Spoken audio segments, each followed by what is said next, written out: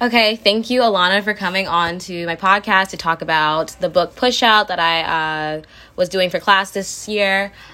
Basically, just give you an overview again of the book. It's just about the criminalization of Black girls in schools and how certain stereotypes, such as the Black girl attitude, over-sexualization, like the Jezebel, things like that, contribute to this criminalization and over-policing of Black women, well, Black girls in schools. So I was just wondering if you could talk about anything around those topics, like such as treatment of Black girls in general in your schools, or like you specifically. Yeah, so I went to a pretty large high school. My graduating class was 500 students. Me and my twin sister had always been in AP and honors classes. We, always were in the same classes because we were interested in the same things. And most of the times that did not go well with our teachers. When I was a freshman in high school, 9th grade, I didn't really pay attention to the cues that, existed.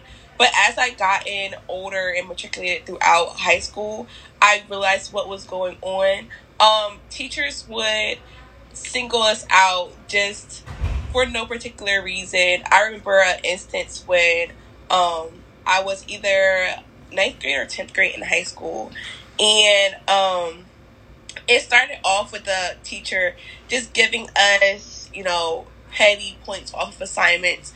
And we noticed because we would compare our work with, our white counterparts or classmates. And we would have the same exact work. We would work together and they would have 100%. And we would have, petty points taken off. So that's where it kind of began.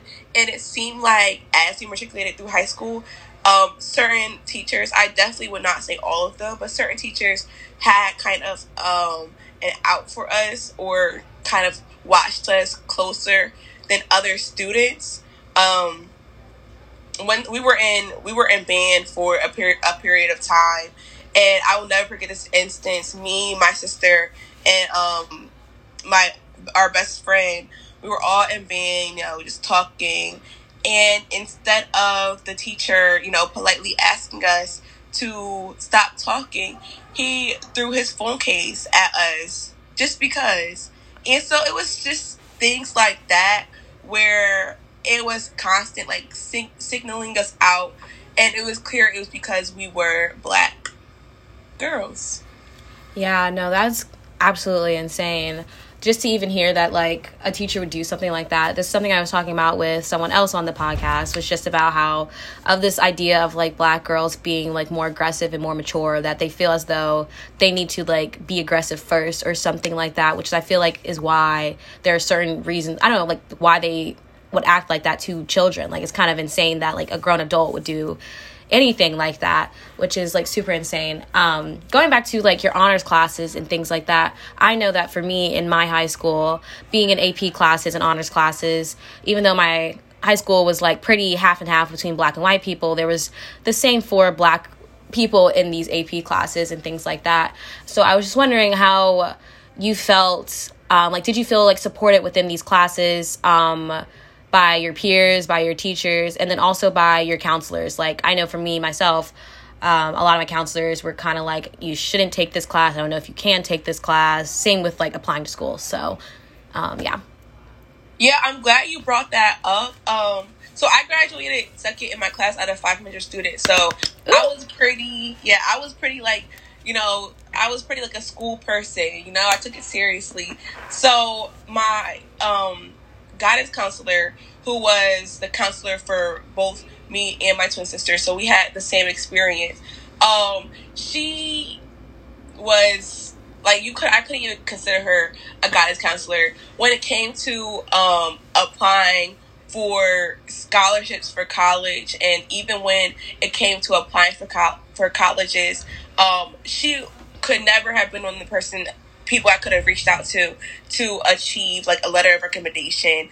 She didn't respect me or my sister's, I guess, like plans or goals or ambitions. She told me that the schools I were applying to were too ambitious for me. Even though she knew my track record as far as school, she knew as all of the things that I was involved with in school. Like, it wasn't just school, it was my life. I was involved in a lot of things. So she tried to discourage me from applying to schools like Georgetown, and I applied to University of Pennsylvania, UVA, different schools like that. When I, myself as well as my mother asked her to send different scholarships that were available that either the school had been offering or that we would have no knowledge of except for the counselors, or B, that were scholarships that existed in my community. She did not send any scholarships at all, not even once. So my school guidance counselor, she was not, a figure that helped me get into Georgetown or even helped me throughout my college or high school career. She honestly, made things more difficult for me. But I will say that wasn't the case with all of my teachers. Or faculty members. I was able to find maybe 3 or 4 teachers throughout my high school career. Some of them were white, some of them were people of color, that did see my, I guess, goals and respected my effort and saw what I was trying to accomplish and helped me get to that point. So I will say it was kind of 50-50. There were a lot of people who, just saw me, I guess, as another black girl. But I work, because my school was, it was big, and it was also 50-50 as far as, black population, my other minorities and white population. So I was able to find teachers who, were willing to kind of be that support system for me, which was nice. Yeah. It's totally always a good thing to have these support systems. I know for me, my mom, at least since my older sister and my older brother already went through the college process, that I didn't need to rely on my guidance counselor as much to get through these scholarships and stuff like that. But it just does suck that a resource that's supposed to be there for you isn't doing what it's supposed to be. Right. And to go off of that, I was really wondering, did your school have any officers or police there? We did. We very much did. We had, I'm trying to remember how many officers. There were actually state troopers that we had in our school at a time.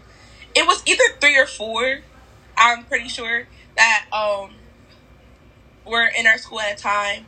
They, I guess, roamed the halls. When we had our different lunch periods, they would, post outside of our cafeteria. They came to, our different school events, whether it had been a football game, basketball game, anything like that. We didn't have metal detectors walking into our school, but we definitely did have police officers that were always there. So if anything were to happen, whether it be a fight or anything like that, the cops were always involved.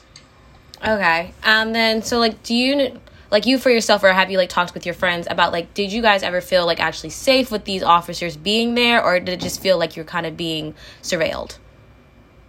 It's interesting, because I feel like it got to a point where we, I guess it was just normal seeing them. Mm-hmm. I know on Georgetown's campus, we have a GUPD, and I don't know if you feel this way, but now I'm just used to seeing all the cop cars and the lights from the cars, and used to seeing them driving around or outside of our dorms and things like that.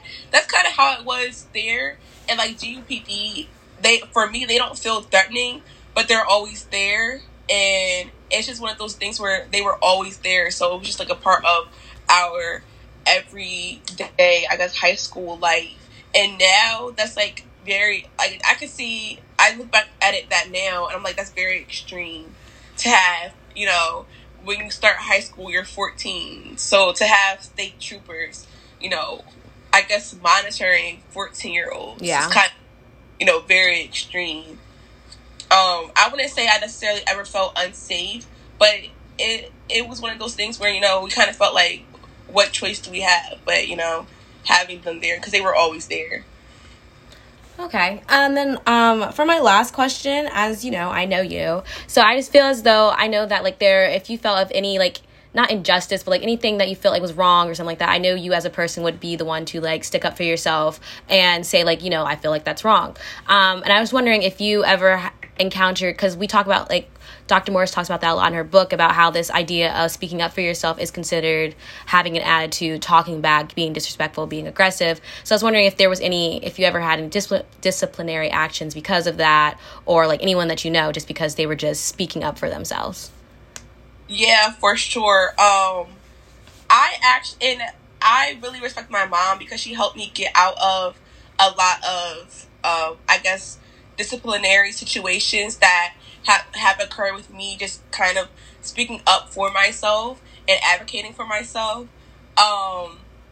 Times where it was, because when I started high school, like I said, I was kind of not scared, but I didn't know how to handle situations where it was clear that they were being unfair or things just weren't right, where I was being disrespected. So as I matriculated throughout high school, I got to a point where I wasn't going to, basically take that for myself anymore.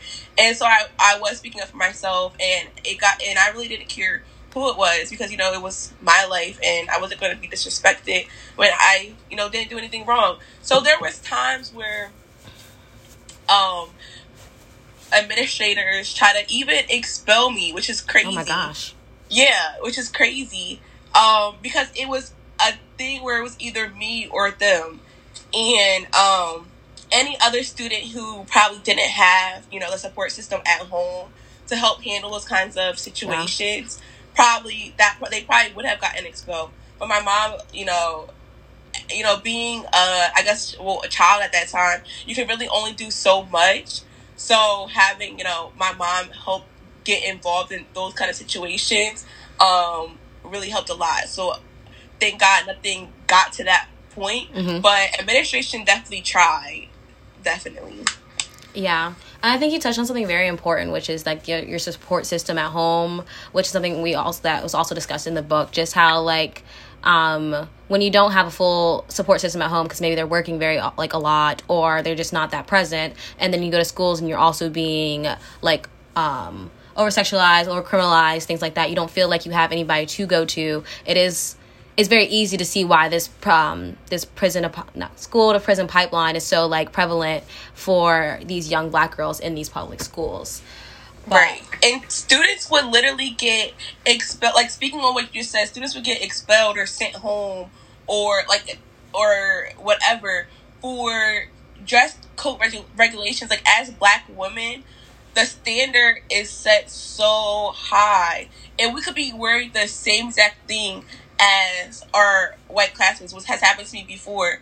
But eyes will be on us just because, either how we're shaped, because we just, quote unquote, stand out in some kind of way.